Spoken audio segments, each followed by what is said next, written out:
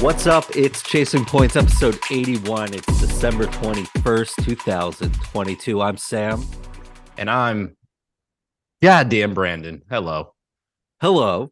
Merry Christmas. Happy Hanukkah, Brandon. Yes. What's up, man? Shout outs to my some of my favorite Jewish people. Some very close, near and dear, some that I don't know. Shout out to y'all. Happy Christmas. Merry Christmas. Hopefully there's a white Christmas for once, even though I hate snow. Happy Kwanzaa.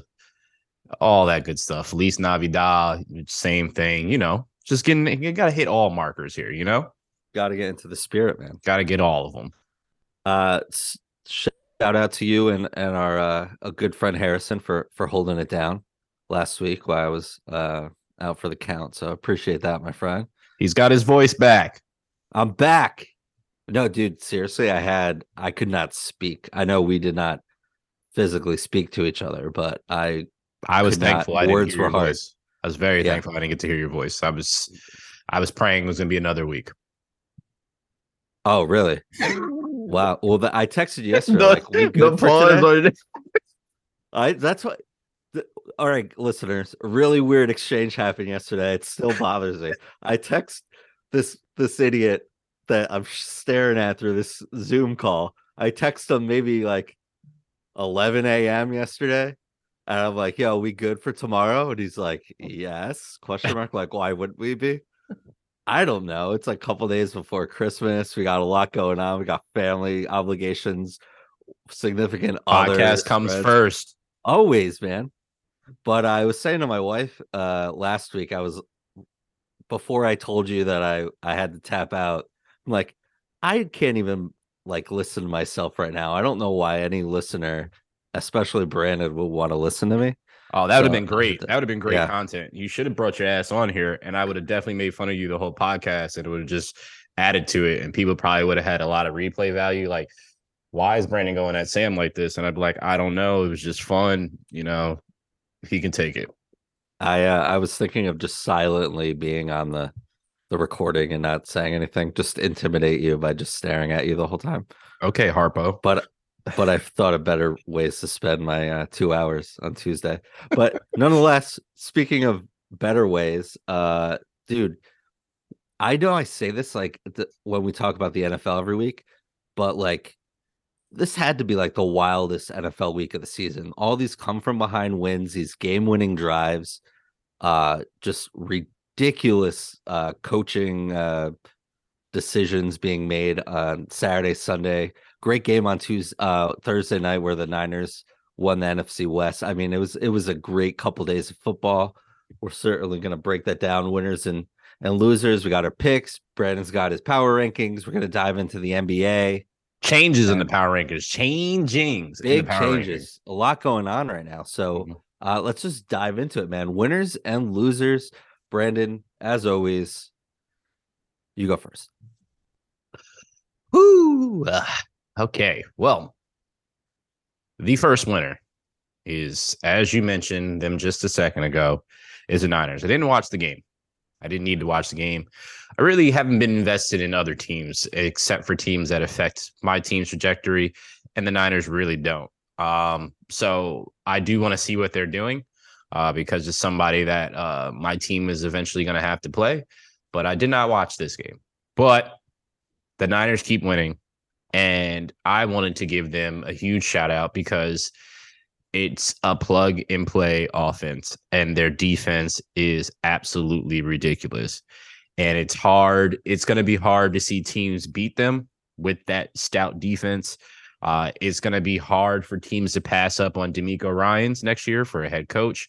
Love D'Amico Ryans, former Eagle as well. But did most of his work when he was with the Texans. Absolute problem there. It was him, JJ Watt, which is JJ Watt, and I forgot who the other one is. Brian Cushing was the other. Cushing was on that team. Yeah. So was a stout, somewhat defense. It's crazy to think of that team that the Texans had at that time. But yeah, I just love what the Niners are doing right now. I love good defensive play. And they're peaking right now, and it doesn't matter again who their quarterback is. Sam and I can essentially be their quarterback, which would probably lose them multiple games. But I'm gonna throw at least one touchdown. I'll tell you that much. But You yeah, think you could Niners. throw? You think you could throw an NFL touchdown I do. if you played on the 49ers right now Mm-hmm. I do. against the worst defense in the league? You think you could throw a touchdown? Absolutely. I love your confidence, dude. I do It's not. not going to waver. I have the utmost confidence in myself. Throwing a touchdown. Now, I know you could run for a touchdown. Yeah, I didn't I've say seen your. you. I know you First can do off, that. first I off, said you throw see, for a touchdown. exactly. But see, this is where my brain in my superiority comes in. You said throw a touchdown. I could get all the way down to the 1 yard line and throw a touchdown. I could throw a touchdown. I didn't. You didn't say I had to throw the length of the field or anything like that. I can. No, I mean like you're. I'd I can even get give there. you like the 10-yard line, like in a Nickel and goal. dime, Sam. Yeah. Nickel and dime. I can do it.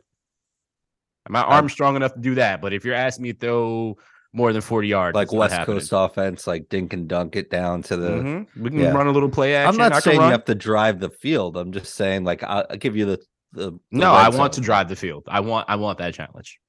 I want it all, Sam. Jeez. Confidence.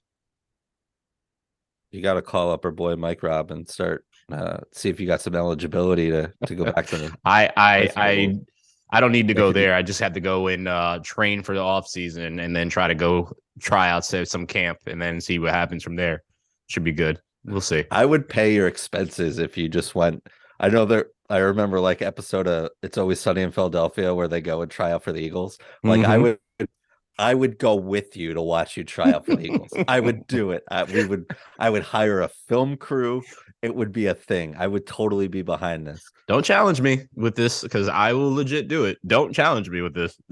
All right, to be continued. 2023 is going to be our year, man. Anyway, the Niners, yeah, dude, they're really good. I know it looks like they made a big jump in your power rankings too. They were 6th last week. Yeah, they're really good. Kyle Shanahan's the man. You already mentioned the defensive scheme that they've had. I mean, and the coaches they've produced on both sides of the ball, and they don't seem to waver at all. And now they're on their third string quarterback, who was literally the last pick in the draft. And they're winning football games. They're winning big football games. Like, they needed to win that game to kind of push Seattle away. And they're doing it. So like kudos to the Niners, man. I'm totally in on watching them. They're a fun team to watch. And even without Debo, they're still just, a problem. Well, go to your next team or go to your next winner because you definitely text me about this team and say that they absolutely suck. So I just want you to eat crow here, even though I agree with you because I'm gonna eat crow with you. So yeah, I know this. I knew this was coming. So we're watching separately, but watching the Thursday afternoon or Saturday afternoon game. Technically, you were watching it. I was not available at that time, but yes, you were watching. So when I texted you around 2:30 when the Vikings were down like 30-0, and I was like, the Vikings suck. You weren't watching? Okay, no, I wasn't watching. I could see the highlights on my phone, and I kept looking at it, and I was seeing all the Bleacher Report pop-ups, the alerts, and telling me of how they're getting absolutely smacked. So I kept watching, and then all of a sudden, out of nowhere, you know what happens. But I'm not gonna. Yeah, it was 33-0 going into the third quarter, and then the Vikings went on a 39-3 run. It was insane. I didn't even see the end of it because I had planned Saturday night, and I'm in a group text, and they're like, what's going on? And then I'm like tuning in on my phone, and it's like just wild. Like the Jeff Saturday led Colts, I really thought were going to take at one point. The 4 now 9-1 Colts were playing the 10-3 Vikings, and I really thought that they were just the Vikings just looked flat, defeated, get us home, don't want anything to do with this. And then 39 unanswered points went into overtime, or 36 unanswered points there, I guess. But just wild game, man. It was to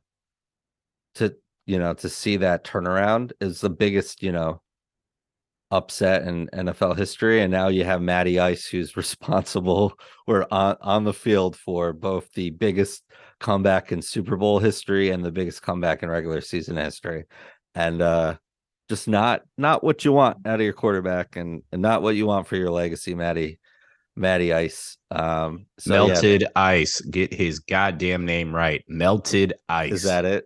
That's Melted it. Ice. Well, I'll just spoiler alert. Mm-hmm. Colts are my loser, but Vikings, man, they're really good at football. They just beat you a lot of different ways.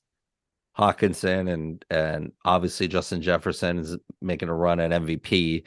Well, And you know, The Hawkinson pickup is super underrated because it yeah. was really low key. It happened. It was there. It wasn't really talked about.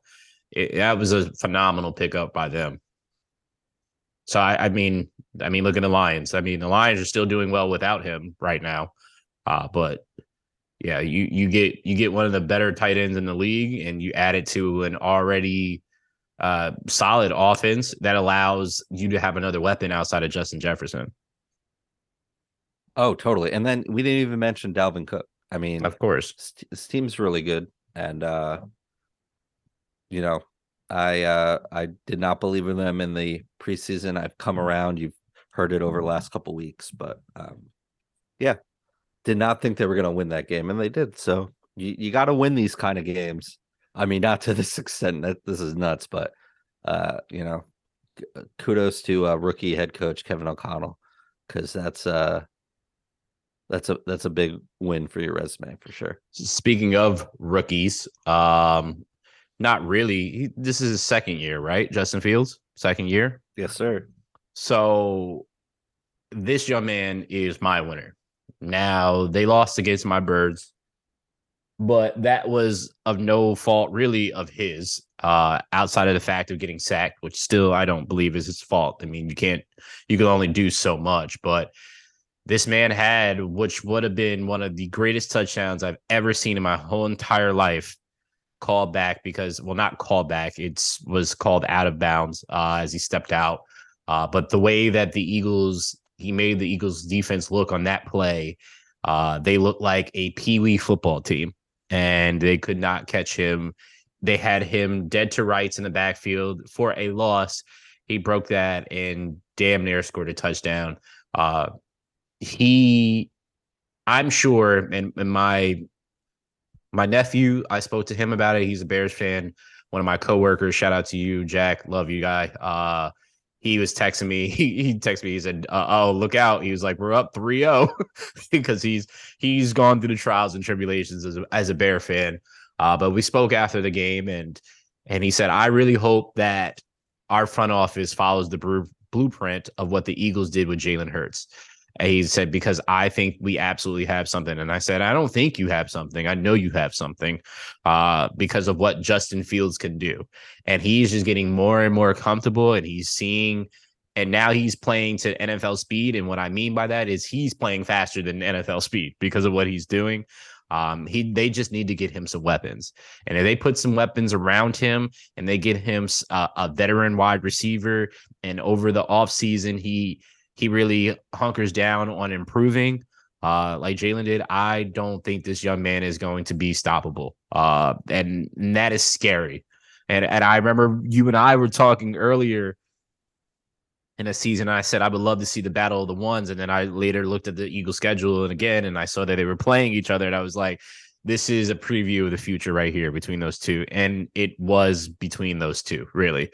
Obviously, it's a team game, but man, he's a talent.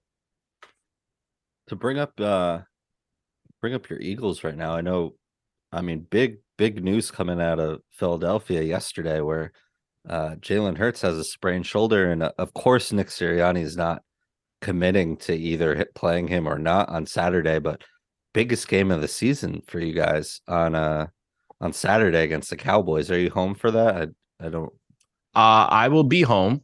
You will be home, but the Eagles they're will in not Dallas. be home. Yeah, they're in Dallas. They will be in Dallas. I was supposed to go to this game, and Jalen has already flat out said that he'll be ready to play. And Nick Sirianni today said, "I have no doubt with Jalen's work ethic and how he's built better than me and all of us in here, what he was saying to the media, that Jalen is going to do everything in his power to play. This game is not that big of a game to us anymore. And the reason why it's not that big of a game to us anymore is because of what the Cowboys did, which was lose to the Jaguars. If they would have won that game, this would be a way bigger game, way bigger, especially if Jalen couldn't go. And then if the Cowboys were to win this game, they would have a chance of taking over the NFC East. But being that they lost to the Jags, the Eagles literally need to win one game to secure the number one spot and the first round bye.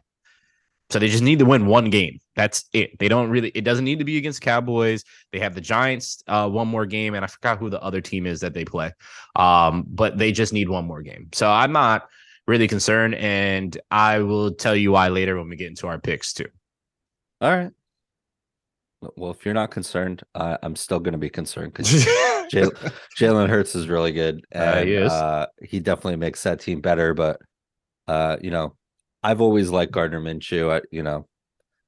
He can complete passes at the professional level. He can, and looks like with that receiving core and what your team has on offense, may not skip too many beats without Jalen in the lineup this week, but. My next winner is the Lions. I know just mentioned them, but just quickly, they beat the Jets on Sunday. The Jets kind of beat themselves at the end of that game. I will certainly get to that. But this team started like 1-6 or something like that, and they've just knocked off 6 straight wins. We were talking about Dan Campbell losing his job potentially a couple weeks ago or before this run. And, they're just playing well. Jared Goff is looking like, above average NFL quarterback,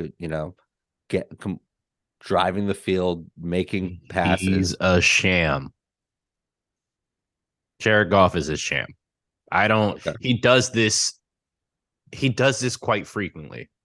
He shows flashes of him being good. Sure.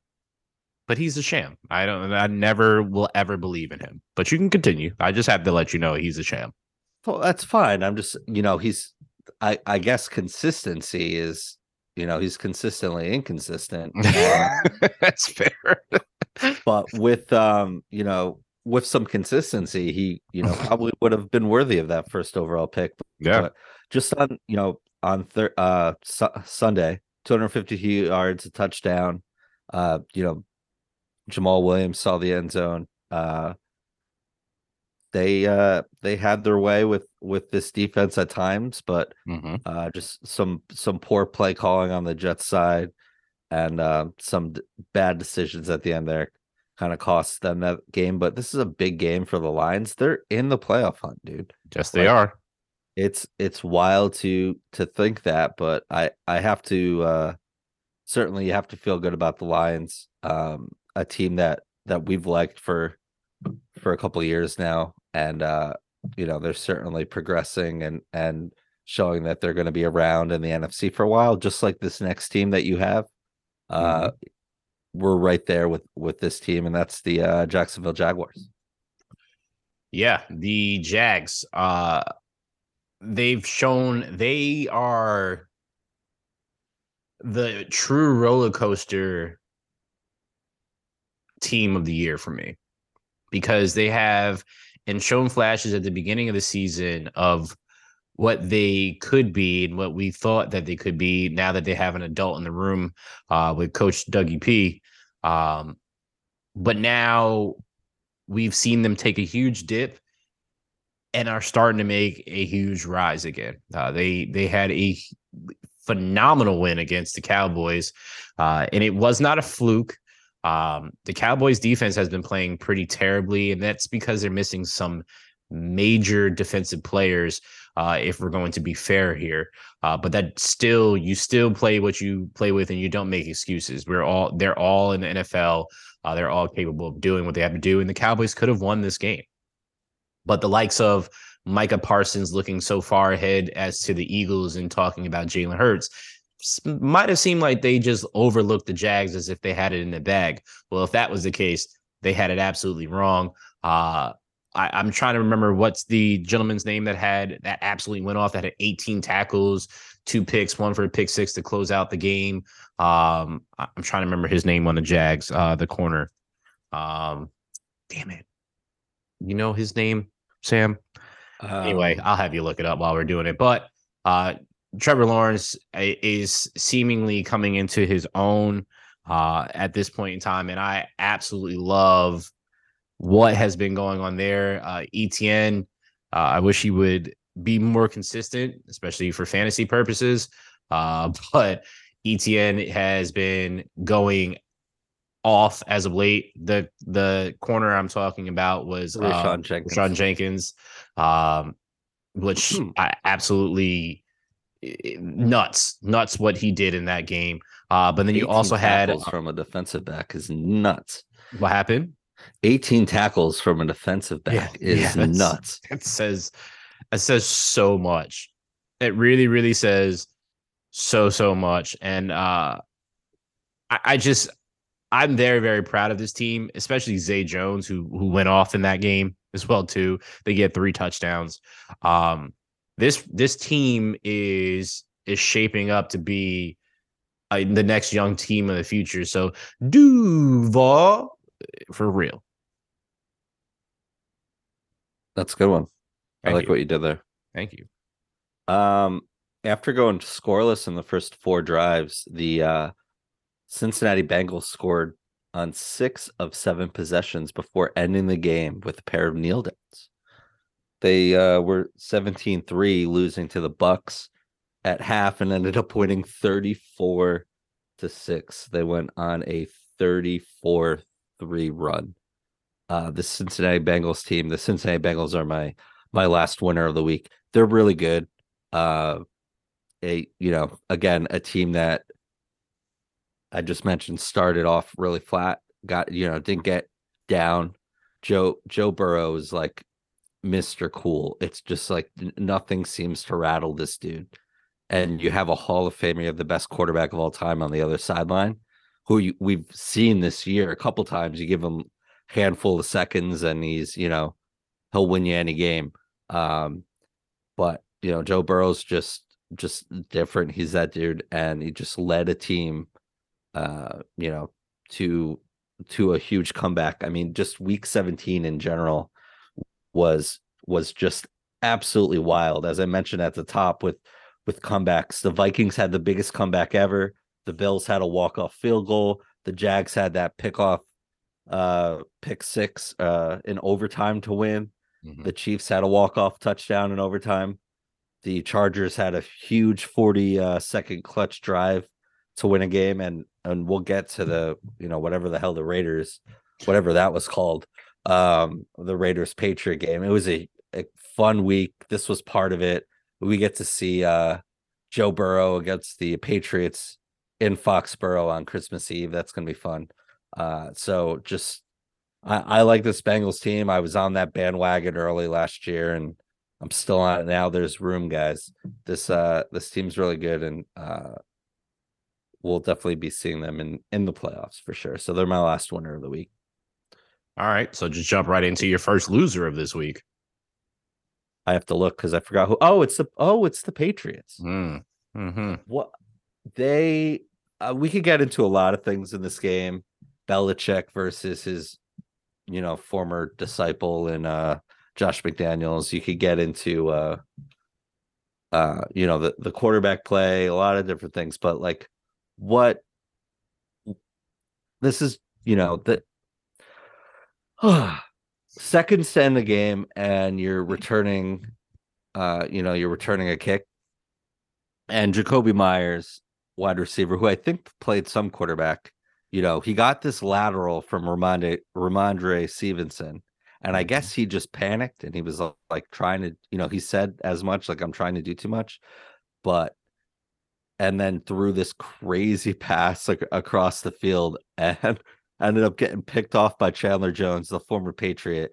And then Chandler just trucks Mac Jones got his way to the game-winning, touchdown there, Mhm. pick six, kick back, whatever it was. But Bill Belichick came up as a special teams coordinator. Special teams has always been a way that they have stolen games and have won games, and they've always just been a mentally sound team, at least during the Brady era. And you're seeing a lot of instances of that just completely slipping away. And again, Jacoby, I understand. I can understand if Jacoby Myers wasn't expecting to get that lateral. So it's like, okay, we're gonna, not just end the clock and go into overtime. Let's try to do something here. But I could not. I would love to be in that locker room after that game to, if Bill even said anything to him, because it really cost them. That was a huge game for them. Probably cost them playoff seeding if they, by some chance if they're can make the playoffs here. Just boneheaded play. Just need to run out the clock there and save it for another quarter here, and just a big loss for the Patriots against the Raiders in Vegas on Sunday. Uh Loser for me is Big Bill. Um, I have to say, since Tom has left, to me, it's left Bill looking lackluster. And if we're going to be honest with ourselves, prior to Bill Belichick having Tom, Bill really wasn't the most successful coach that we see now. He's risen to this stratosphere with Tom and the teams that they had in New England. Can we say that's fair, Sam? Sure. Yeah. I I don't. Are you going with the Bill needs Tom more than Tom needs Nope. Bill? Nope. Okay, I'm not even because going that that route. I don't like that take. No, But go ahead. that's not my take. I don't feed into that BS. Yeah. What I'm saying is Bill with Tom was not able to draft and put people around to create a better team. And Bill without Tom still has not been able to draft and create and put more players around in certain spots that they need to elevate. He's always been able to create a somewhat phenomenal defense, but the offense under Bill Belichick has always been not the greatest outside of Tom. And this is not, again, to Sam's point, it's not about Bill, Tom, nothing like that.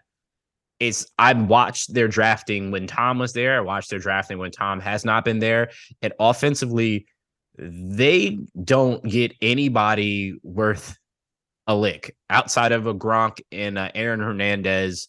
Outside of that, I can't really tell you who they've drafted offensively that stands out to me. Those are the only two players that I can think of in the time of Bill being there that they've drafted that stands out. And I also have seen a lot of terrible things happen under Bill's tenure, and it's more exposed now than ever.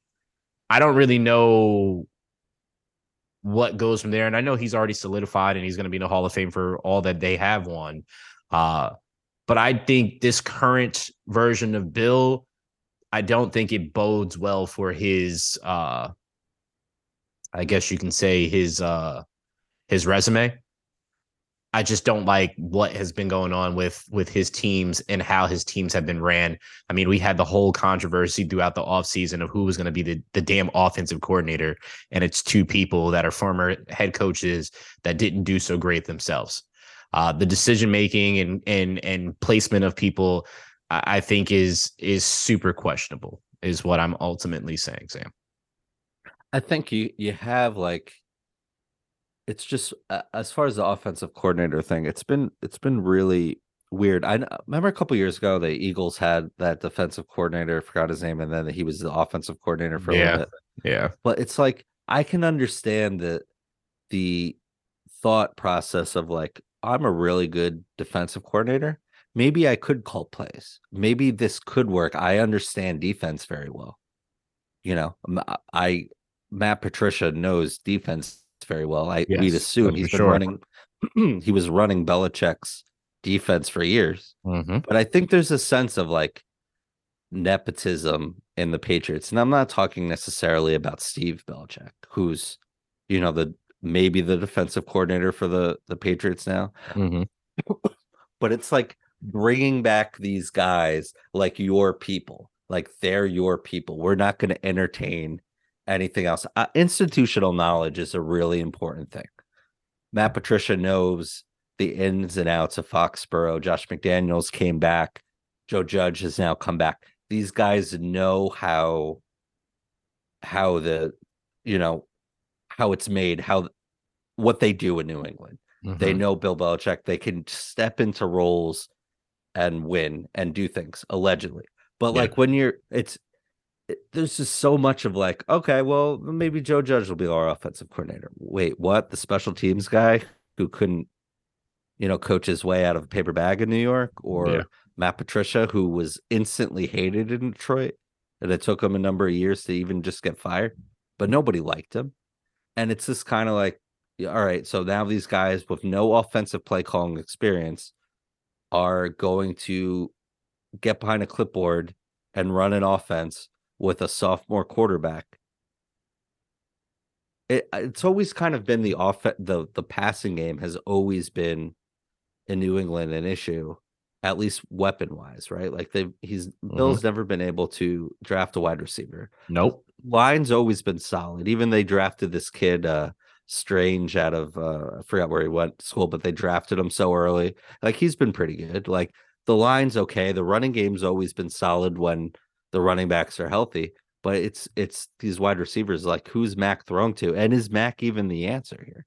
I mean, there was a offensive lineman today liked a post talking about the Patriots should bring back Tom or Jimmy G, and now he's getting flack for liking it when his quarterback's Mac Jones. It just seems like there's a lot of dysfunction there, and a lot more things have kind of leaked out than normal. But I don't know if you can really name a star quarterback, star player who's done it without a big head coach. They kind of go hand in hand, or they become stars, they become big head coaches. Maybe LeBron. LeBron's never really had there was Phil Jackson with Mike and Kobe, and Shula and all these, big head coaches, and maybe you could say LeBron, like who's the best coach he's ever had, Ty Lue, so like maybe that, but it I think the two of them needed each other, but you know, um, Bill certainly needs Tom a little more. That's the end of my not well thought out rambling, so I apologize, but Yeah, do better, Sam. I'm just joking. You know who needs to do better? Who your me, next loser is, because it's both of our next losers. So go ahead, lead us in, Sam. it's the Indianapolis Colts for the aforementioned blowing a 36-point lead or Yeah. whatever it was. Uh, you can't do that. You can't do that on national television. Uh, it's I don't know if this is even like a Jeff Saturday thing. Like, would a more experienced head coach be able to like pick that team up? Going into halftime, there was no real sense that the Vikings were even in this game. Yeah.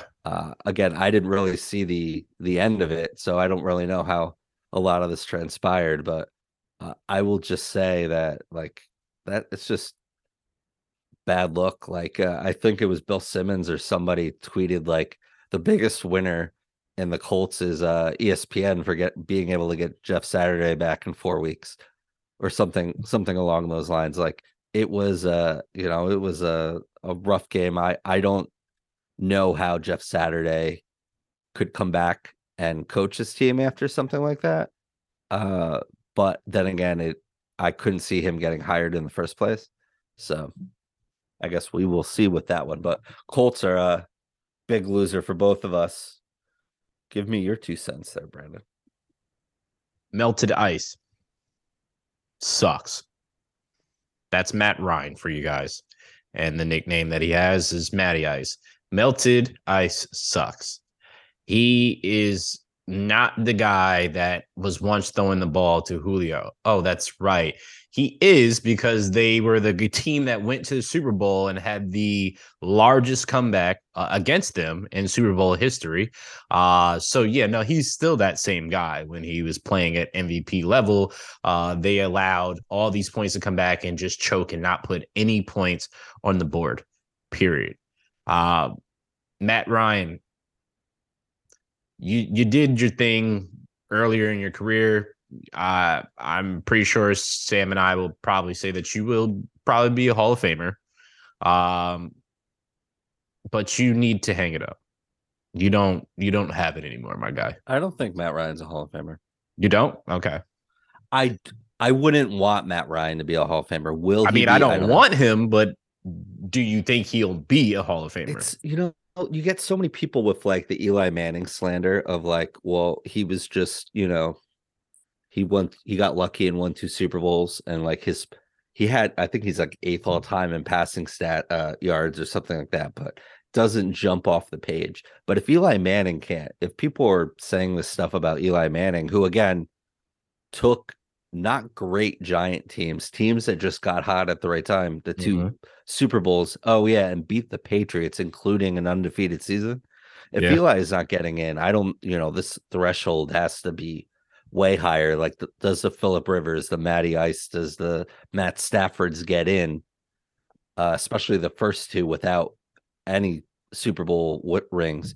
You know, so I don't know. I wouldn't want Matt Ryan to be um, I wouldn't want him to Hall of Famer, be in the Hall of Fame, but that doesn't mean what we want is going to happen. And I have a funny feeling that he will end up being in the Hall of Fame, which I won't be happy about. But regardless, I think the Colts made a big mistake. And I can't believe I'm about to say this, but the Colts should have never parted ways with Carson Wentz. They shouldn't have. it's So not looking great. it's not. And this is what happens when Jim Irsay runs an organization. Now, I know that he's had the sheriff and Peyton Manning. I know Philip Rivers did his thing for a little duration while he was there. But I've watched Jim Irsay and all that has gone on with Jim Irsay, and I don't know if he knows his ass from his head at times, if I'm going to be completely honest. To go out and get Jeff Saturday and take a guy from ESPN that is commentating and has no coaching experience and bring him in and disregard the coaches that are already in the building just because you have a rapport with him and because of him being a phenomenal lineman while he was there. That, amongst many other things, is stupid. You got rid of Carson Wentz because you didn't like him and you guys didn't make the playoffs. Well, guess what? You're not making the playoffs this year either. And Carson Wentz is nowhere near the team. It doesn't help that Jonathan Taylor, after having a career year last year, went down, is now out for the rest of the season, and it has been injury prone throughout the whole season. But I feel that if I got to give Jerry Jones slander, I'm going to give Jim Irsay slander all the time, because it just seems like they don't make the right choices when they need to make the right choices and let their emotions get involved in certain things. More so Irsay than Jerry, but still can't stand Jerry. But yep, it's the Colts and melted ice for me. Dude, they have, as of right now, they have the sixth pick in the draft. I'd have to imagine that it'll probably, I don't know what their remaining schedule is, but it'll probably tumble down a little bit more. You have to be CJ Stroud, Will Levi, like, one of these quarterbacks may be available for him. I don't even know if Chris Ballard, who I have said for 2 years on this podcast, I think was one of the best GMs in football. Yeah. I don't necessarily think he was on board with hiring Jeff Saturday, but I'm sure he wasn't.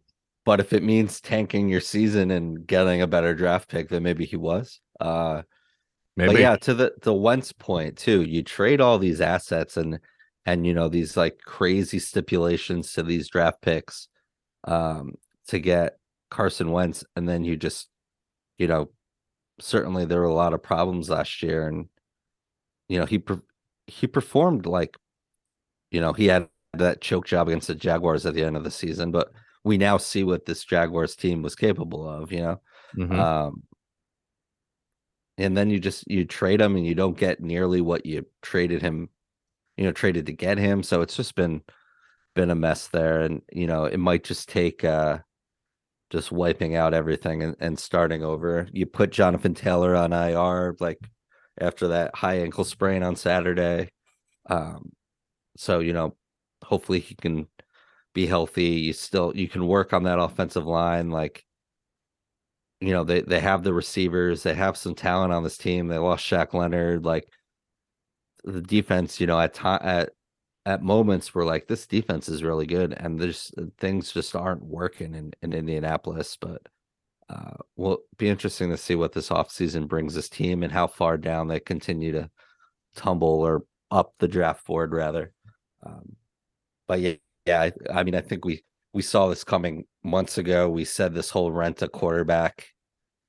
an old veteran quarterback move was not working, and eventually Not at all. it Yeah. blows up in your face. And here we have it. Like, you know, we all thought this Matt Ryan experience would have worked. We thought Carson would have worked. We even thought Philip Rivers was going to work. And I mean, Philip Rivers at least brought you to the playoffs, but I think you said it on this pod before. They've still been chasing Andrew Luck. yeah. That's all they've been doing. Yeah. And I mean, when you're that Hall of Fame talent like Andrew Luck just decides to like hang it up and that weeks before the season starts, like Yeah. that's gotta throw your organization upside down, man. No I'm sure matter it who's does. under center after that. I think was that Jacoby Brissett just they played that year out like just a Pretty mess, much, yeah. man. But yeah, we're gonna see another rebuild here in Indy, and it's probably 2 or 3 years too late. But Well, enough of this BS about the Colts. Talk about your boys. dude, uh that Jets Lions game was really frustrating. I mean, we both believe in this Lions team. I picked the Jets to win. I thought Mike White was going to lead to be under center. He's been ruled out for Thursday's game now against the Jaguars too. So Mm. I mean, I've heard a lot of people say like this isn't on Zach Wilson, this is on the coaches. Yes, Robert Saleh did not have a good game. The end of the last like 3 minutes of that Jets game was nauseating to watch. Like as a Jets fan, I'm screaming at the TV. My friends are screaming at each other, like use a timeout. I mean, Zach Wilson for every deep, nice ball he made, and he made Eli Moore made a hell of a catch on a play, but for every like great pass Zach Wilson made to Wilson or Moore, whoever, like the tight ends too, like he continued to sail these intermediate throws over Barrios's head, over these other receivers' heads, and to put your kicker Greg Zerline, who's been really good this year. He's reclaimed the name of Greg the Leg that he had when he was with the Rams, right? Like he's hit some clutch field goals, but to put him in a position where you had your timeouts and the only reason you had all three, and the only reason Saleh used one of them was because Zach Wilson got sacked, like with seconds to go, and forced that kick on like second down or whatever it was. Like, Garrett Wilson said after this game too. I mean, you started 5-2, and now you're 7-7, and now you don't have Mike White this week against a Jaguars team that's hungry. That if these Jags win out, they win the South. I mean, it's conceivable to think that like the Titans are going to fall apart here. Like, is Ryan Tannehill healthy? Like, they're playing the Texans this week. Like, the Texans gave the Chiefs a fit. They gave your Eagles a fit. Their defense is pretty good. They've been in games like They're my it's kind honorary winner, honestly. yeah. They were going to be one of mine too for sure, because like they've been in every game at least Yep. that I've seen them play this year. They've been And I pray Lovey doesn't get fired because they've literally shouldn't. fought. They just lose it. They've seemed to just keep losing it in the last quarter. Within like the last 5 minutes is when they lose the game. So they're in every game. So and what is it, Davis Mills, who I didn't know anything about until you said his name on the pod. I was like, who the hell is that? And you're like, yeah, no, Oh, he's when I from said he was going to be a first round pick. yeah. And I was like, who the hell is this guy? And then he's actually not that bad. Honestly, I think they're gonna have a ton of picks from the Deshaun Watson situation, correct? Right? Yeah. So they're gonna be able to build up their team, and what they already have there, they could be a very, very scary team in the future. So yeah, that's an Yeah, honor. they have as of right now, they have the first pick in the draft. The Texans are 1-12-1. Mm-hmm. The Bears are 3-11. And they also, as you mentioned, they have that Browns pick. As of right now, that Browns pick is 12th overall. So you could take Bryce Young or CJ Stroud. It's probably going to be Bryce Young, even though he's a little small, but you're going to take him at 1, and then at 12, you're going to be able to still get an impact player. Defensive lineman, offensive tackle. Yeah. But yeah, the Jets lost this game more than the Lions won it, in my opinion. And hopefully Thursday night is a good night for me, because right now I'm sorry to say this, Sam. It's probably not going to be, and I think you already know that. Yeah, I know that. But I wasn't mad at Wilson, and I watched Salah's press conference, post game conference, excuse me, and I think people need to really pay attention to who he's talking to. He's not talking to Jets fans. He's talking to Zach Wilson. He's trying to encourage this guy because he knows that he had to talk to him this week, and he knows he's going to be his quarterback on Thursday. So he's talking to him to try to instill confidence, because this podcast included, more so from Sam more than anything, Zach Wilson has gotten beaten down. This is not a city. This is not an area that if you mess up that they're going to be forgiving. You play for a New York team. New York media is not forgiving. And for what he's done to himself and had to endure as well, he handled himself pretty well. He had that one throw that I was like, what the hell is he doing? Literally threw it right to the Lions defender. And I was just like, okay, well, That's terrible. But he also had that pass that got them into field goal range, right? So he also was able to put points on the board with his team, and still show flashes of what he could be. I honestly think, Sam, that next year, if he puts the work in, and this was a humbling experience for him, he will come back next year and absolutely shred if he puts the work in. I don't know if he does that, because I feel like he's just been catered to his whole life and hasn't really pushed to do that. And not saying that he hasn't worked hard to get to the NFL, because you don't just get to the NFL by waking up one day and just flicking the ball down the field. It just doesn't happen. But I think he's going to have to earn that spot, or as I've said before, he's going to be out of the league. But this time of the year is not only dedicated to cold weather, it's dedicated to the Cowboys collapsing. Yeah, I've done pretty good this whole year without. I left this one for you, by the way. I got to the rundown first, and I left this one to you. I've let the Cowboys slide, and essentially they've shut me up to a certain extent. Not really shut me up, but they've kept people at bay for quite some time with what they've been playing with, and even with Cooper Rush and what they were doing. Nobody expected them to put that up. This could all be a different conversation. They could not even be in the hunt right now if they didn't win with Cooper Rush, and they did. So I want to give respect where respect is due there. But this is the time of the year that the Cowboys screw up. And so for that, I have them as a loser. And I'll get to my second loser of this that is paired with the Cowboys very shortly. As I mentioned earlier, Micah was talking about Jalen Hurts, and it now has been one of the biggest sound clips throughout the whole season, due to part of this rivalry that they have. The game that is upon us on Christmas Eve, which is arguably probably the biggest game of the whole year in general for teams. Yes, I know you have. Just thanks, Sam. So Dak coming back, they were the number one offense, scoring offense. That has since declined. Dak has been turning the ball over left and right. His decision making hasn't been the greatest. The pick six wasn't his fault. Noah Brown had the ball pop off of him into to Rashawn, and that was the end all be all.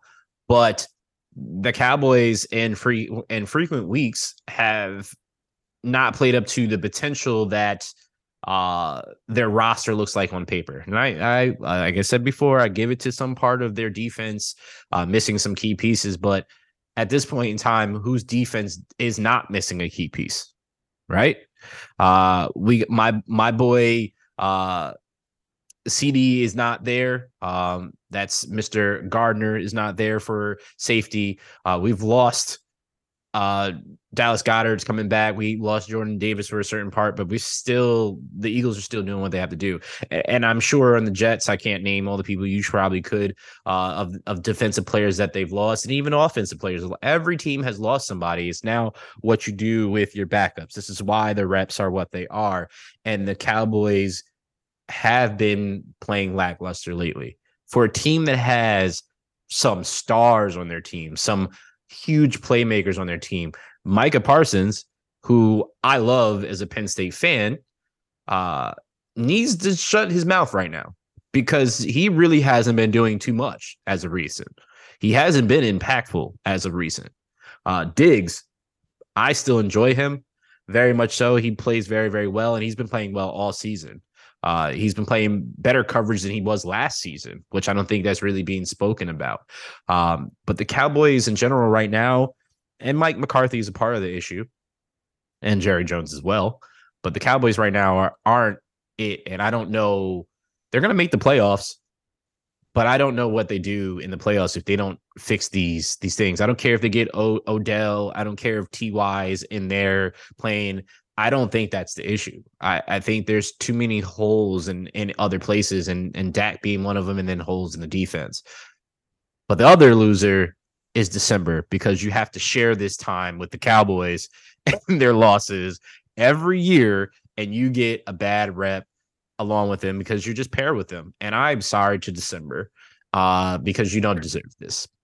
You just don't. It's cold. You deserve disrespect for being this cold December, but not to be paired with the Cowboys. And I'm done there, Sam. Hey, that was great. Thanks. I know. Hey, you want to do some picks? Absolutely. Let's go. This is pretty it's a pretty chalky week for us here. It looks like every game, every team is playing. A lot of Saturday games. And all but two of them we agree on. So let's just get into it. Thursday Night Football, Jaguars visit the Jets. We both have the Jaguars. I think we've kind of made those points clear here. Falcons at the Ravens. We both have the Ravens. The Lions are visiting the Panthers. Both have the Lions there. Seahawks at the Chiefs. Go Kansas City. We both have the Chiefs there. Saints at the Browns. I don't really love both these teams. The weather's supposed to be insane, like from a wind factor in Cleveland on Saturday or Sunday, but we both have the Browns. I think Nick Chubb's going to run all over the Saints. Texans at the Titans. We both have the Titans. I think Derrick Henry's going to run all over the Texans, as he usually does. Bengals at the Patriots. Both have the Bengals. Yeah, the Penguins. Mm-hmm. Look out, the Pittsburgh Penguins. Look out for them. Both have the Penguins there. Giants at the Vikings. We're both taking the Vikes.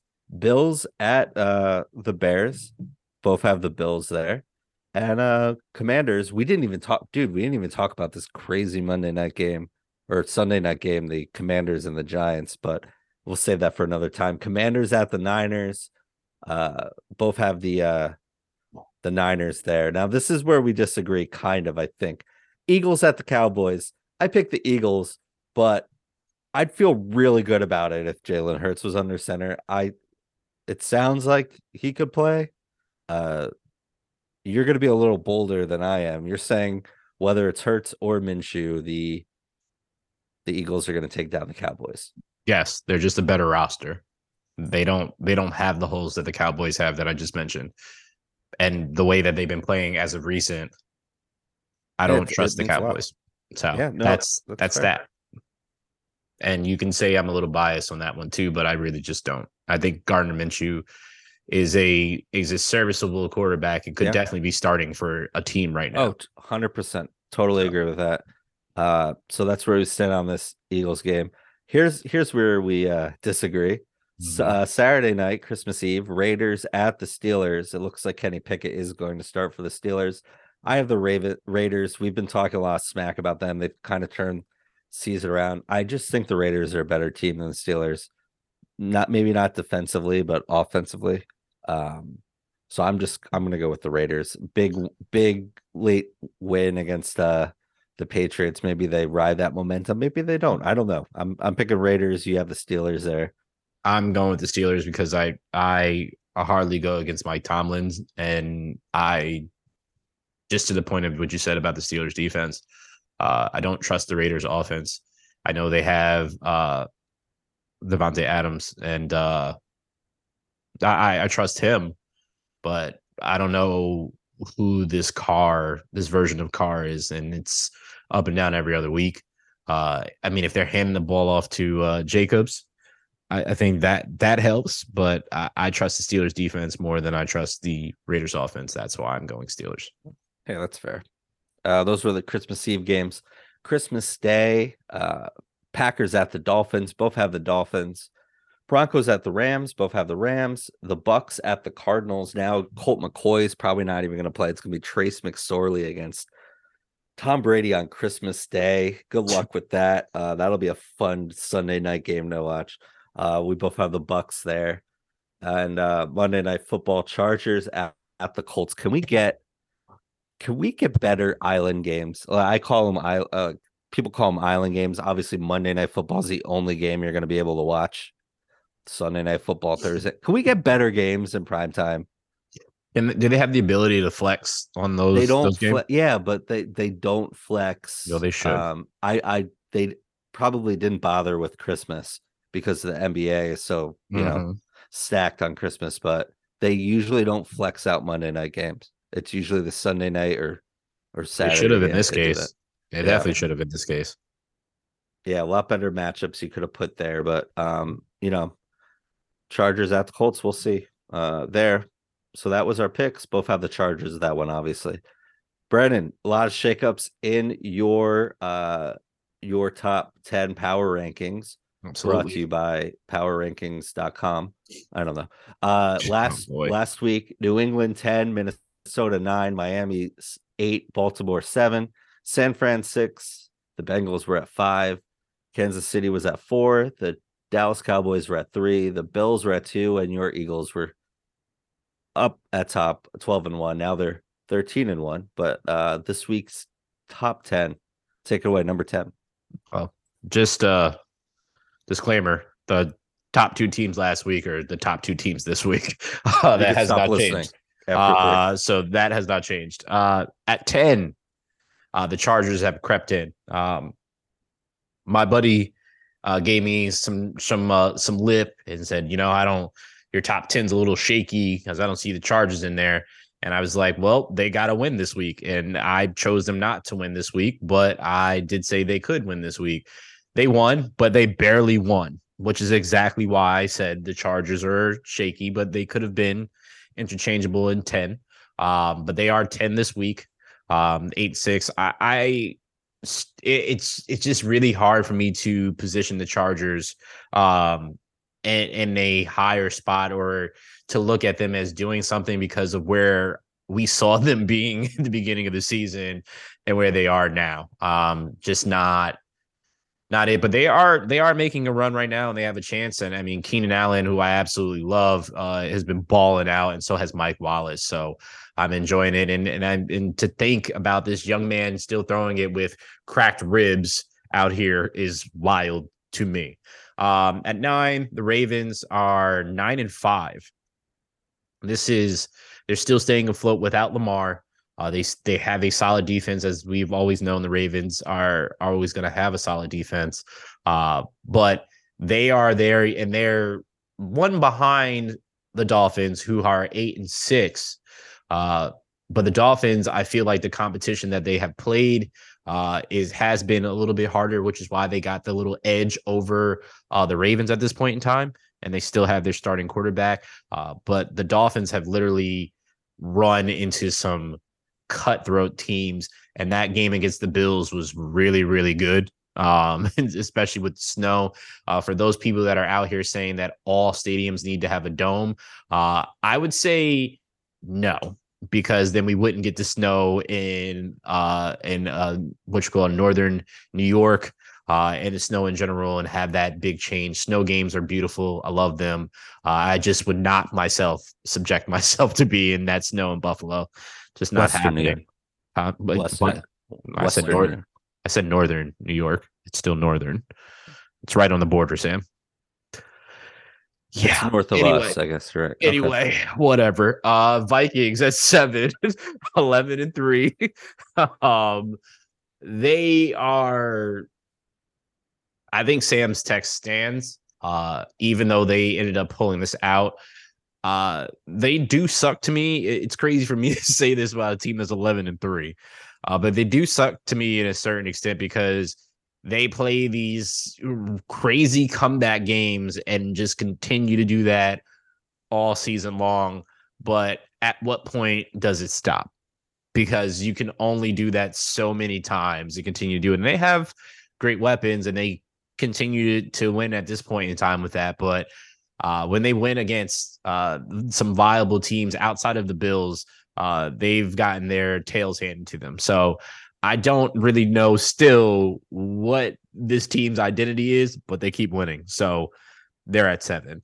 Probably the biggest drop this week is the Cowboys. We're 10-4. They're at 6 this week.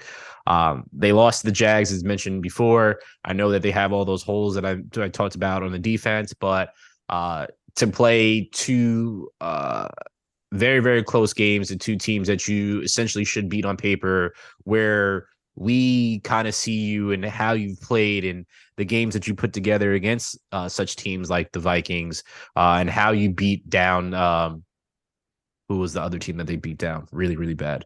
Trying to think of the other team. The Vikings, whatever. The Bills. Did they beat the Bills? Did they beat the Bills? No, I don't think they played the Bills. No, I don't think so. Check. I'll let you check that while I'm looking at that. But I just don't. I don't know who we're getting out of the Cowboys. With the talent that they have on there, one of the biggest question marks that I didn't mention earlier is CeeDee Lamb to me. He has uber talent, but is super inconsistent.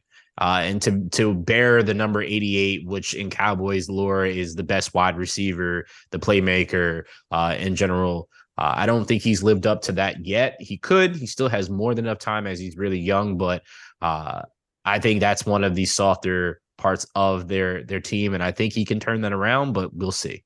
At number 5, Bengals, who are now on a 6-game win streak. They're 10-4. They've absolutely been shredding teams, and it's scary to say that they kind of look better than they did last year, which is saying a lot, because they were in last year. Yeah, the line is a lot better, which we weren't talking about that at all this year, which says a lot. It's scary. At 4, the Niners, 10-4, as I mentioned before, plug and play. They continue to win. And I don't see really many people stopping them at this point. The Chiefs, number 3. It's funny how they said that he was going to miss or skip a beat with Tyreek Hill not being there, and he's either arguably the MVP or considered to be the number 2, depending on how you look at it and what you're looking at. But with this team led by Mahomes, they still are out there balling, and the defense has actually held up their side of the bargain, which is crazy to me, because I still think their defense is super, super soft. But I guess we'll see how that pans out. with Mahomes, you can mask a lot of things like that. At 2, the team that beat the Dolphins in that Snow Bowl up there is the Bills, 11-3. The Bills are playing up now what it seems to be the potential of what we thought they could be and being in the Super Bowl at the end of the year. I mean, we'll still have to see because they have a lot of good teams that they have to play. The Bengals, the Chiefs, possibly, right? Whichever one of them to get to that next spot. And I'm very, very curious to see how this all pans out. They have the capability of doing it, but we'll see. But I would love to see the Bills actually in the Super Bowl. And number 1, the Eagles, 13-1. Jalen is hurt right now. He says he's going to play. Nick Sirianni thinks he is going to do whatever he can to play. I'm not doubting him. This team is still hitting on all cylinders, even though this was a really, really close game and they showed some holes on that defense for sure. Not being able to tackle Justin Fields, but that also is Justin Fields. At the same time, they still almost have 5 players with 10 sacks in a season, which has never been done for an NFL team. And they have 55 sacks already this season. So that defense, even with the holes and not being able to stop the run at certain parts in the season, are still getting to the quarterback and still changing the field, the length of the field by their defense. And I think that is a part that's not really being spoken about either. They also get Dallas Goedert back this week. And that's my top 10. Love it. Great job. Thanks. Crushed it, as always. Speaking about crushing it, going on to something other than football, well, I guess American football, the World Cup.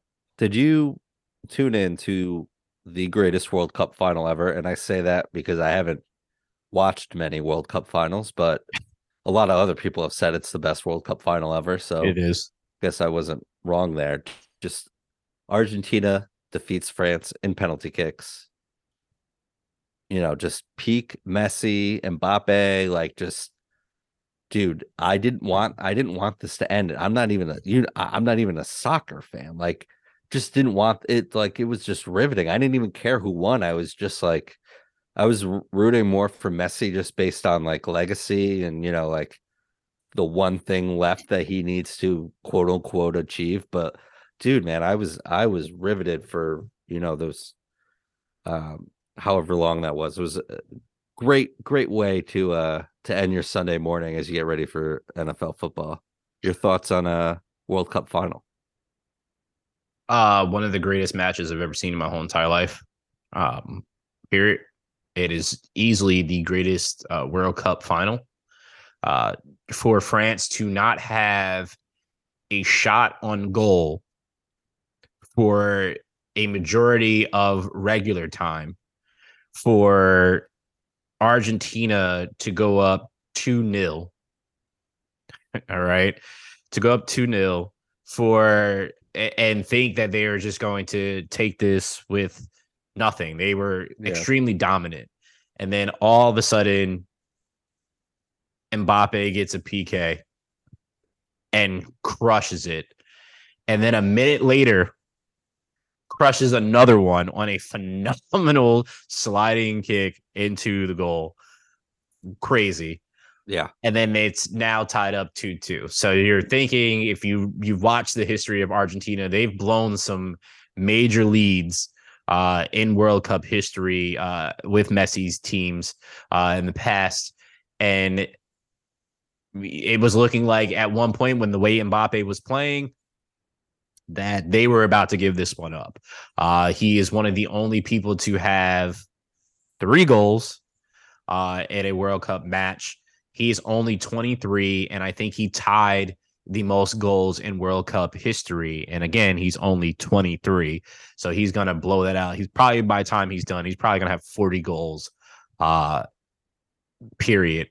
But what happened between him and Messi going back and forth and scoring nonstop, then going to extra time, then going to extended time, and then going to PKs.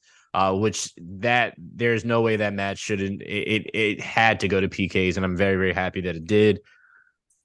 Wow, that was just a really really good match, and I'm very very happy that Messi got his chance to shine and to win. Mbappe won 4 years ago, and I'm sure he's going to have multiple chances of winning multiple as it comes moving forward. But super super happy for Messi. And did you see the crowd in Argentina when they won with the drone overhead?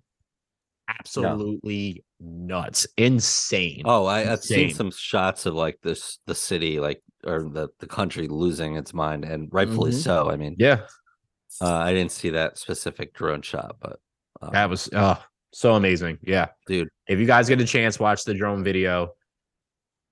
Amazing. yeah, I was really engaged, and this is coming from someone who just passively watches soccer. So I was totally into it. So just kudos to Argentina and France and whatnot. And where's the next World Cup? United States? Yep. Well, that's fun. Oh, it is Then we going to be have fun because I the definitely will be Olympics going. soon after that. I will be going. Yeah, I know they're gonna use the link, right? I'm sure they'll use MetLife. It's They gonna are be fun. using MetLife Link. I think SoFi. They're using something I think it's in Canada, Montreal, and then I don't think they're using one in. No, they're not using it in Mexico. I think they were going to, but I don't think they are. So yeah, It's North America. It's not just the United yeah, States, it's right? North Yeah. America. Yep. Mm-hmm. Cool, man. Yeah, hopefully that we have a young US squad. Got to bring it back to our US guys, young team. Hopefully 4 more years of play and playing together, and you never know, but just fun Sunday. Great weekend of sports, man. You want to let's switch gears, go into the NBA. Run it off. Let's go. Hey, Robert Sarver said he's selling the it's official, I guess, or It is. gonna be official. The Phoenix Suns are being sold. We spoke a couple months ago of this bombshell report and accusations coming out of Phoenix about just the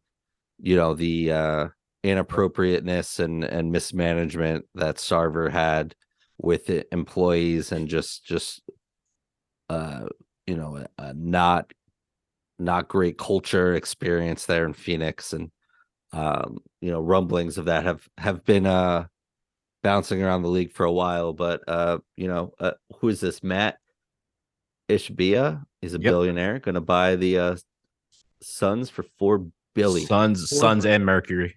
And the Mercury, $4 billion. There you go. Yeah. I don't know who this billionaire is, but he's got a lot of money and he's going to buy the Suns. He's Anything's got he's to a be. billionaire mortgage lender. Don't know Oh, anything about him outside of that.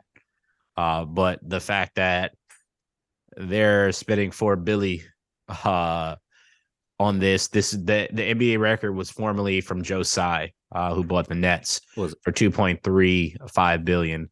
And now this is $4 billion. and that was recent. Cy bought the team like 3 years ago, 4 years ago. Yep. And Wow.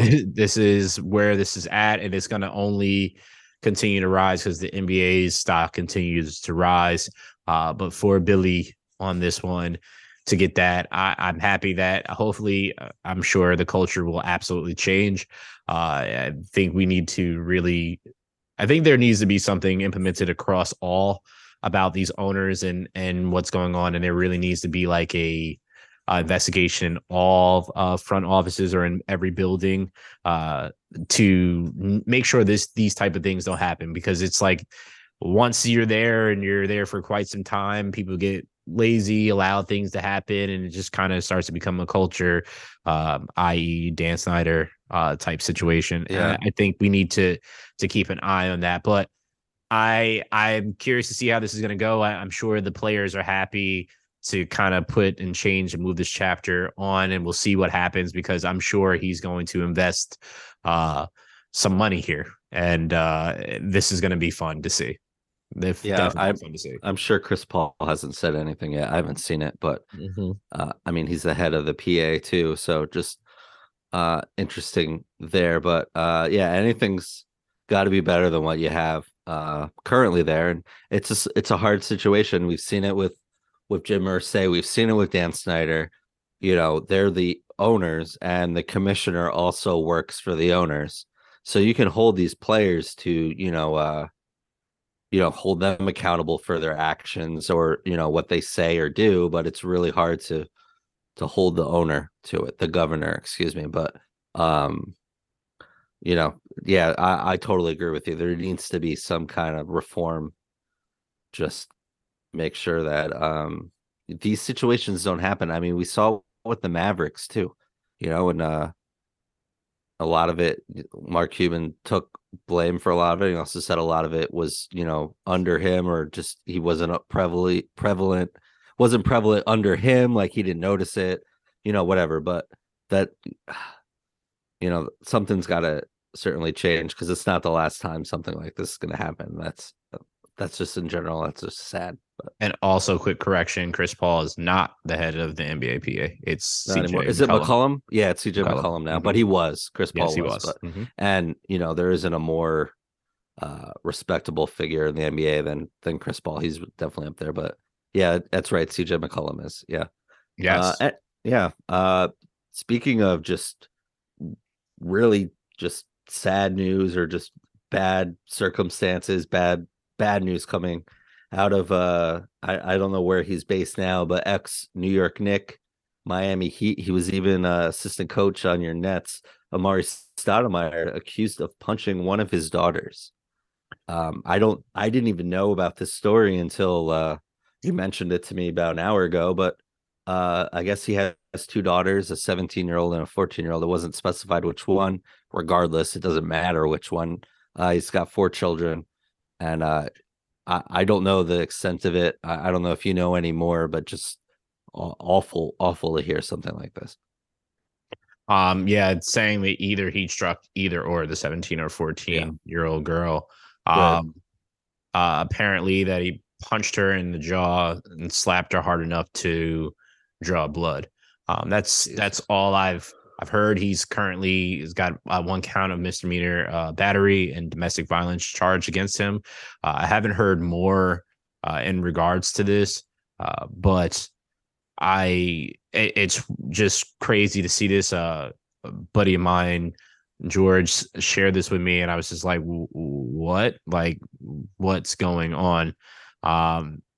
So I, I'm not quite sure what's going on here, but this is sad all around. I mean, I'm not encouraging that. I like Amari. I don't like domestic violence. It's just messy. So I'm going to sit back and wait until I see more when it comes to this, for sure. Yeah, really unfortunate story, and certainly all the facts aren't out, but don't like reading that, especially from anyone, but a high profile athlete too. Yeah. Next on our NBA list, though, Kevin Durant has passed Celtics legend John Havlicek and Paul Pierce on the all-time scoring list In the same night in the same night against the Pistons. Yeah, that was huge. KD balled his heart out in that one.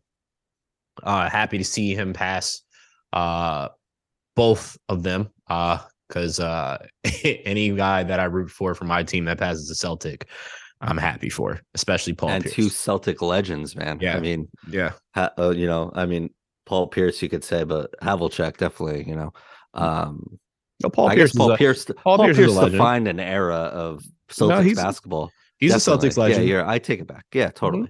Mhm. Totally. Even before KG and Allen came there, he was holding down that team for a while there. Yeah, though, just I mean, Katie's the man. I was watching, I didn't get to finish it. I have like 10 minutes left, but I was watching the Redeem Team Netflix doc. Did you end up have you seen that?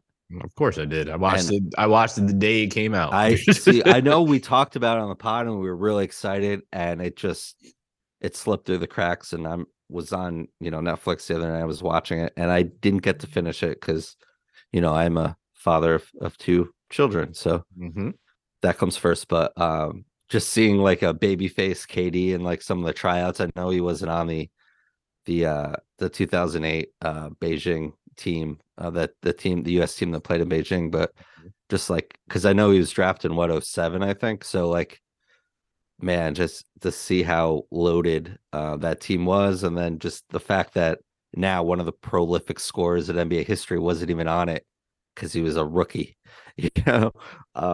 But yeah, just they're good. I hope this Nets, for your sake, for just New York basketball's sake, I just hope this Nets team can kind of keep it together. And still think they need. I think you guys were talking about on the pod last week. They need some help up front. Still, Big I mean, body. a major. There's in my I know you will co-sign and agree with me immediately. The loss of Jared Allen, even 2 years later, is like a big difference on this team for Yeah, sure. but I mean, you don't move Jared Allen, you don't clear the space to get KD or Kyrie.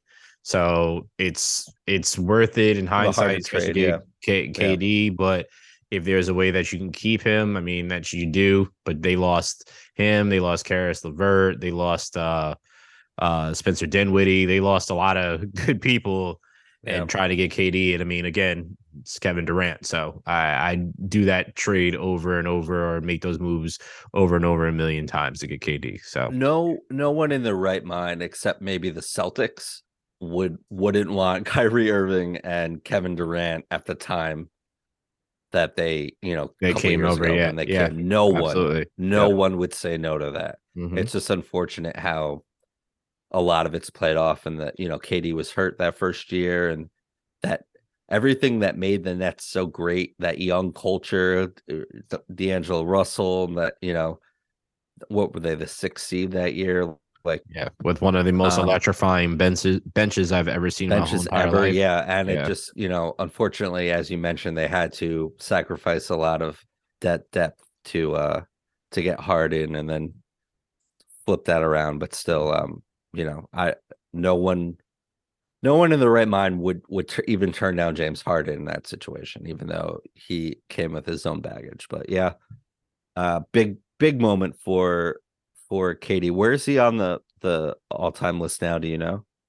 He's probably got to Uh, be up there if it's Havlicek and Paul Pierce. I'll take a look.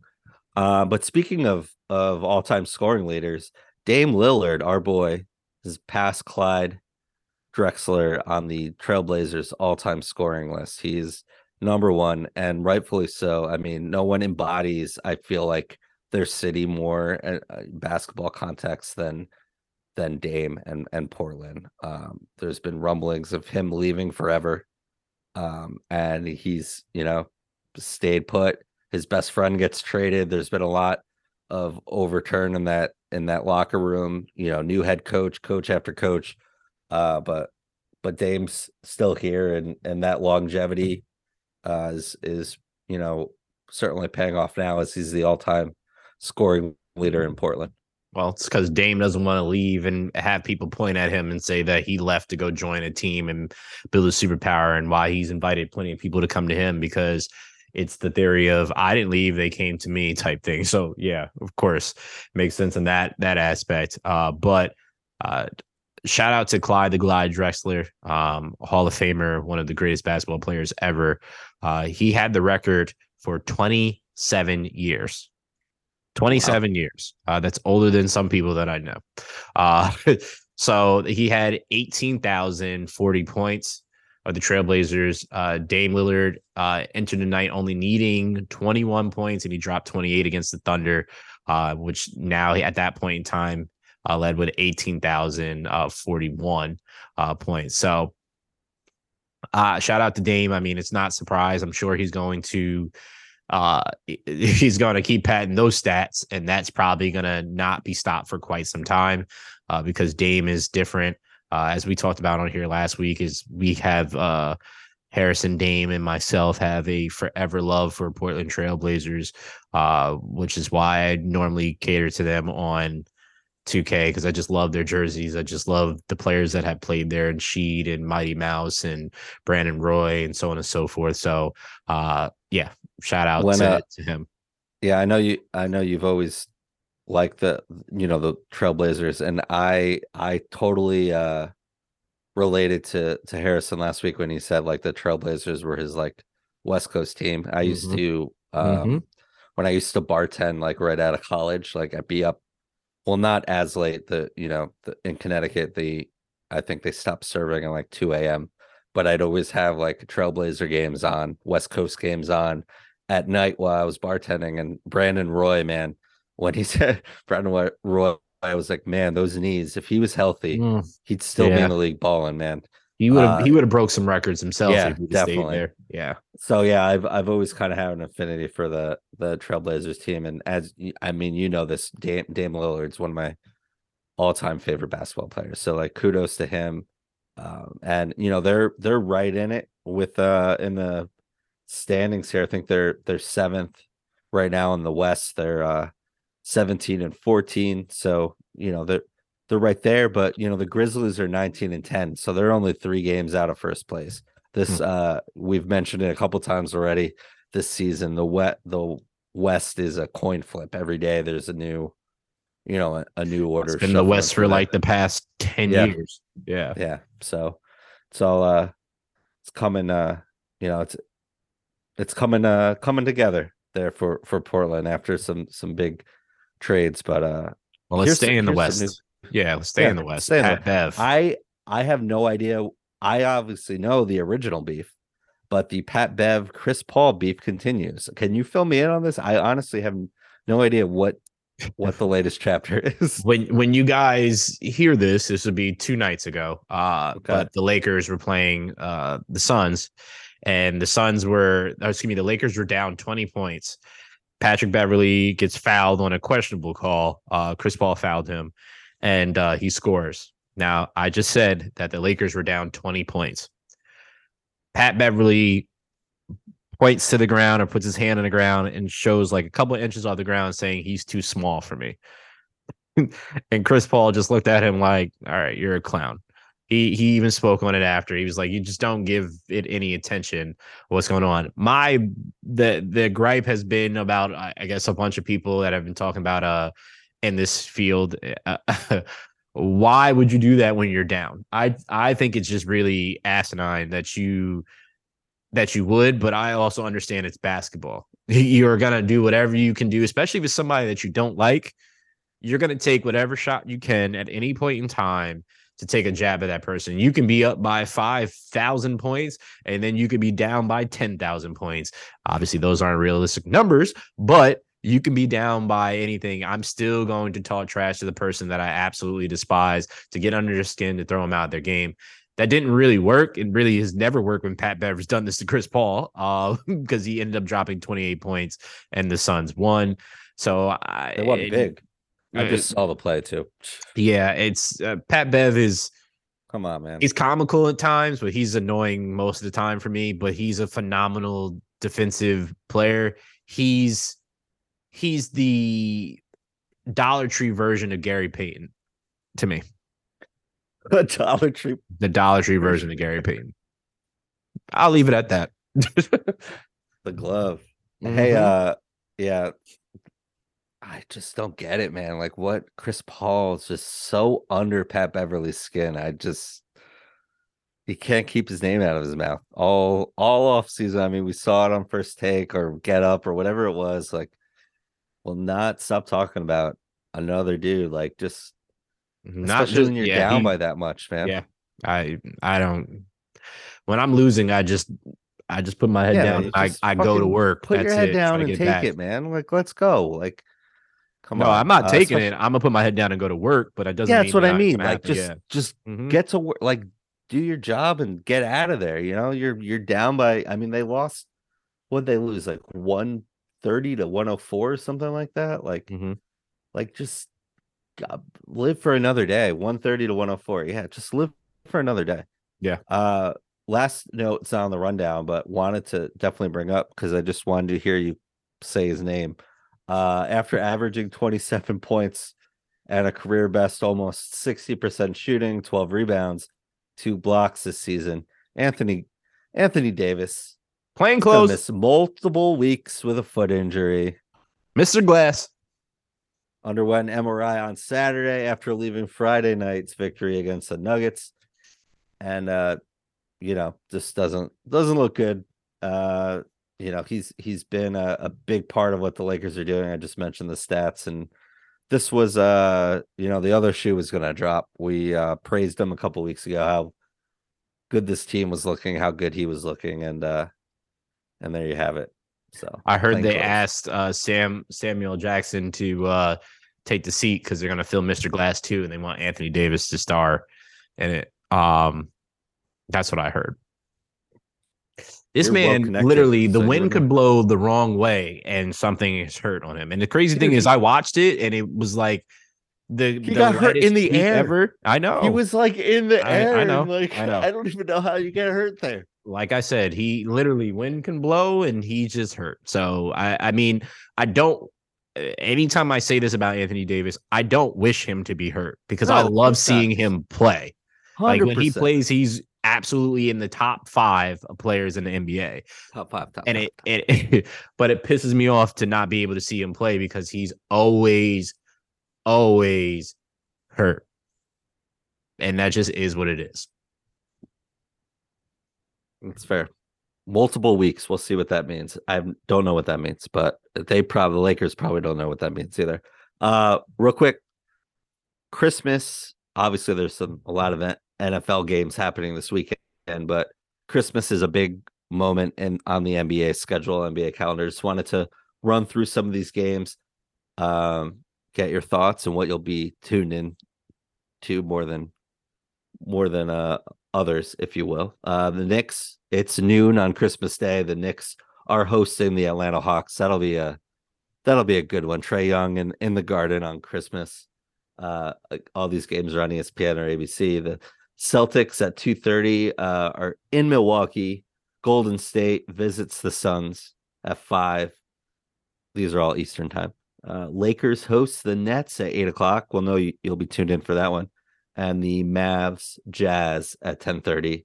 Going to be also a good one. This Jazz team, despite all their losses, talent wise, are playing well. Thoughts on the Christmas slate? Uh, the first game is a little lopsided. I know what they're doing. They're trying to play on the, Yeah. Trae Young coming to New York, getting that whole rivalry type thing going. It's not really rivalry. I just from that playoff situation. But the Knicks have been absolutely killing it. Jalen Brunson is worth every penny that they paid for him at this point. So I'll be able to watch that game. I'll be able to watch that Celtics Bucks game, which is probably one of the games that I really, really want to watch. But as soon as it hits 425, I don't care what happens in the end of that game. I will just watch and see whatever happens at that point on my phone. So that means I will be missing the Warriors Suns game. So I'm not happy about that, but I'm not missing the Cowboys Eagles game as That's on Christmas Eve, isn't it? That's right. That's Christmas Day. I'm sorry. So yeah, I'll be watching all of that then. I'm just thrown off, Sam. I got a little excited. Dude, it's really confusing. Like it is. what It's a games lot are going there's on. so many Saturday games. It's a lot going on. I'm really intrigued to see the Nets play the Lakers. Like, if they're gonna play down, they're gonna play up to them. I don't know. I hope they absolutely smash them, but we'll see what happens there. And then that Mavs Jazz game should actually be really good too. So I think this all these games are gonna be really, really good. I'll probably have fatigue after watching the Nets Lakers game and probably be falling asleep at that point in time. So I probably won't see Luka play, but whatever, it'll be all right. There's not many. There's 3 Christmas games. Football: Packers, Dolphins, Broncos, Rams, Bucks, Cardinals. Packers, Dolphins at 1 o'clock. I'm assuming it's at 1 o'clock. Like I would tune into that, but otherwise, I'm probably gonna be watching basketball the rest of the night. Unfortunately, if these teams were healthier, Broncos, Rams would have been a huge game. Yeah. If these teams were healthy and playing at what we thought they'd be playing when the schedule was made. And Yikes. Bucks, if Kyler was healthy and this team was playing better, Bucks Cardinals would be a huge game. It would as well. But yeah, I love Christmas basketball. I've mentioned it to you. It's kind of when I really like lock in on the NBA, but I stayed true to my promise to you, dude. I've been watching more basketball. So good. You should. Yeah, earlier than I said I was too. So I'm Mm-hmm. here. We're here doing it. But real quick, do you care? MLB edition. The Red Sox let Xander Bogaerts go. I know you guys talked about it last week, like a 13-year deal for way too much money. Mm-hmm. Said he was insulted by the Red Sox offer of, a 1 year, $30 million deal. Now, there are reports that after spring training, Rafael Devers will not, their star third baseman, the Red Sox star third baseman, will not offer entertain, uh, you know, uh, contract extensions, and they're quote unquote galaxies apart. The Red Sox agent said, the Devers agent. So there's that. This is also a team that traded Mookie Betts for Alex Verdugo and a bunch of prospects. That won the top prospect Jeter Downs that they just DFA'd. So there's that. And then I also was combing through something. I guess I'll first ask the question. Devers in the Red Sox are galaxies apart. Do you care? Well, as I said already, that the Red Sox they have already blown this, and he will not be there. I don't know what they're doing in their front office, but I guarantee they wish they had Theo back, because this would be an absolutely different situation. But I don't care. I hope the Red Sox just keep losing everybody that they've gained. I really don't care for them. Yeah, I care for the fact that like Rafael Devers is, you know, an all-star player Mm-hmm. and a great young talent in this league. And the Red Sox fans, even though they are obnoxious and awful for the most part, this is my own opinion as a Yankee fan living in New England for as long as I had. Um, but you're the Boston Red Sox. I was having a discussion with one of my fraternity brothers, Eric, about this. We've been talking about this for weeks now, but you know, uh, their GM, the Red Sox GM, was the GM in Tampa for a long time, and I don't know if he just kind of feels like they can win, you know, the way the Rays win.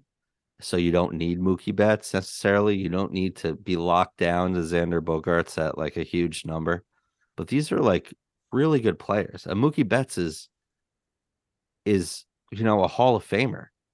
So this is the 2018 Red Sox lineup that won the World Series against the Dodgers. This is their starting lineup. Mookie Betts with the Dodgers traded for nothing.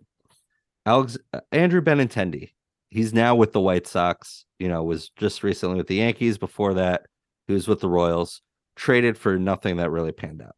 Steve Pearce retired. JD Martinez, he's now with the Dodgers. He left in free agency. Xander Bogaerts just left in free agency. Brock Holt's a free agent. He's probably should just be retired. Devers, of course, going to probably be leaving. Christian Vasquez, who was traded to the Astros last year for nothing and is now just signed with the Twins. And Jackie Bradley Jr., who is a free agent, but should have probably retired 2 years ago. Man, that stinks. Like, I'm just thinking, like, if we lost Aaron Judge, I mean, we've talked about it all season. And not that Aaron Judge and Devers are on the same scope or Xander Bogaerts, but like, you're the freaking Boston Red Sox. What are you doing? You can't keep your homegrown guys. Like, Mookie Betts doesn't deserve the contract that he got, the going rate for an outfielder in 2020 or whenever he signed that deal. I You got nothing. I don't care about them. I know you don't care. I mean, ultimately, I don't care. I'm happy. The AL East is a war zone. It's one less team that's going to be really good. Fine me.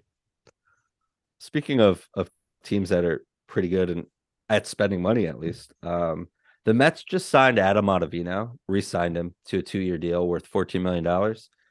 That means the Mets payroll, as we are speaking right now, is $358 million. They have far exceeded the salary cap, luxury tax, Cohen tax threshold. With the taxes, their payroll, they will be paying $446 million on their team. Do you care? I only care for this fact. It's just ironic how the tables have turned when teams were saying when the Yankees were in the middle of their heyday that they were buying World Series, and now teams are spending way more than the Yankees. It's hilarious to me. Dodgers out here buying up every free agent that they possibly could just to lose. I mean, not saying that they haven't won one in recent memory, but yeah, I find it funny watching any team's payroll be on the Yankees, and these are some of the people that teams that we're talking about and their fan base is saying that the Yankees are buying World Series. That's why I just find it to be hilarious. So that's the only reason I care. Outside of that, I don't really care what the Mets are doing. Yeah, I mean, I don't either. And we've seen it, we've lived it, where paying for a team doesn't mean anything. But that's a lot of money. Well, you want to know what's also a lot of money? What's a lot of money? $3 million. And that is what the fan that caught the 60-second home run ball of Aaron Judge was offered, was $3 million. He decided to go to the auction where he won, and the auction ended at $1.5 million. But you screwed up. You had $3 million in your hand. And then if you were smart, you would have asked for multiple autographs. You could have kept what you wanted and sold some more. So you probably would have been somewhere above probably 3.5 million, depending on what you did and what merch you got. But you got 1.5 million. Now, how would he get to say merch? that? Like merch from Judge? Yeah. Would a lot of people surrender the ball? Well, what a lot of people do in those situations, as you remember with the Jeter one, is they gave him season tickets. Yeah, you get something from the team or the player, but yeah, but you can negotiate with them, right? But you're gonna give Judge the ball. You're not gonna get money for the ball. You don't own the ball anymore. You own like season tickets and a couple autographs. Judge was gonna pay $3 million for the ball. Judge was not going to pay $3 million. That was literally the offer that was on the table. $3 million for the ball. It was from Judge? It was from Judge. From my understanding, it was from Judge. Well, then I hope if he wanted that ball that bad for $3 million, I hope he auctioned it. Someone else paid 1.5 for it. Yeah. Mm-hmm. I don't know, man. I can't see a baseball. It wasn't like he broke the all-time home run record or something. I couldn't see that ball being worth more than $3 million. I would have taken that deal at the time, but here, I don't have close to that money, and I think this guy was like a hedge fund manager or something. Whatever he was, I mean, he still got 1.5 million out of it, regardless. Still 1.5 million. Yeah, so I mean, he still won in that sense. But yeah, I would have taken that first offer. But yeah, that's that. I don't care how much that guy got. If you're asking me if I care, do you care? No, I was just stating that. I don't care about any of the baseball. Do you care? I just wanted to get baseball into the podcast. Yeah, I know you, and I was going to say something about that too, because you can't go without getting baseball in it. But it's whatever. I just want to talk about how the Red Sox won't pay their homegrown studs. That's all. It's. I just enjoy it very much. So keep doing it, Red Sox Nation. Have fun with it. Hey man, big weekend going on. Merry Christmas to you and your family, and same to you, your lady, and all that. Enjoy the festivities. I'll be very happy when this is over. I have the spirit, but it's just all the planning and everything that goes into it is just overrated. Next year, I will definitely be on an island. So there you will have to find somebody, because I won't be here for Christmas next year. Yeah. But yeah, no, that's I wish the same to you and yours, and to all that are listening that celebrate Christmas, Hanukkah, Kwanzaa.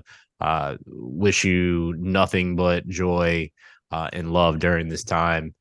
Embrace your loved ones. You don't know how long you have them here, so cherish that time with them.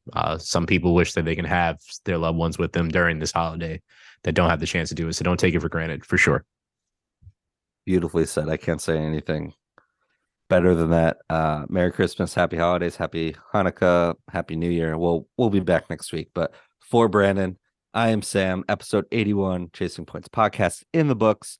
Thank you so much for listening, and make sure you check us out on the social medias at Instagram at Chasing Points podcast. Till next week, ho ho ho. Make sure you DM me with all your Coquito plugs. I will take all the Coquito. And I appreciate all of you so much. Coquito. Thank you.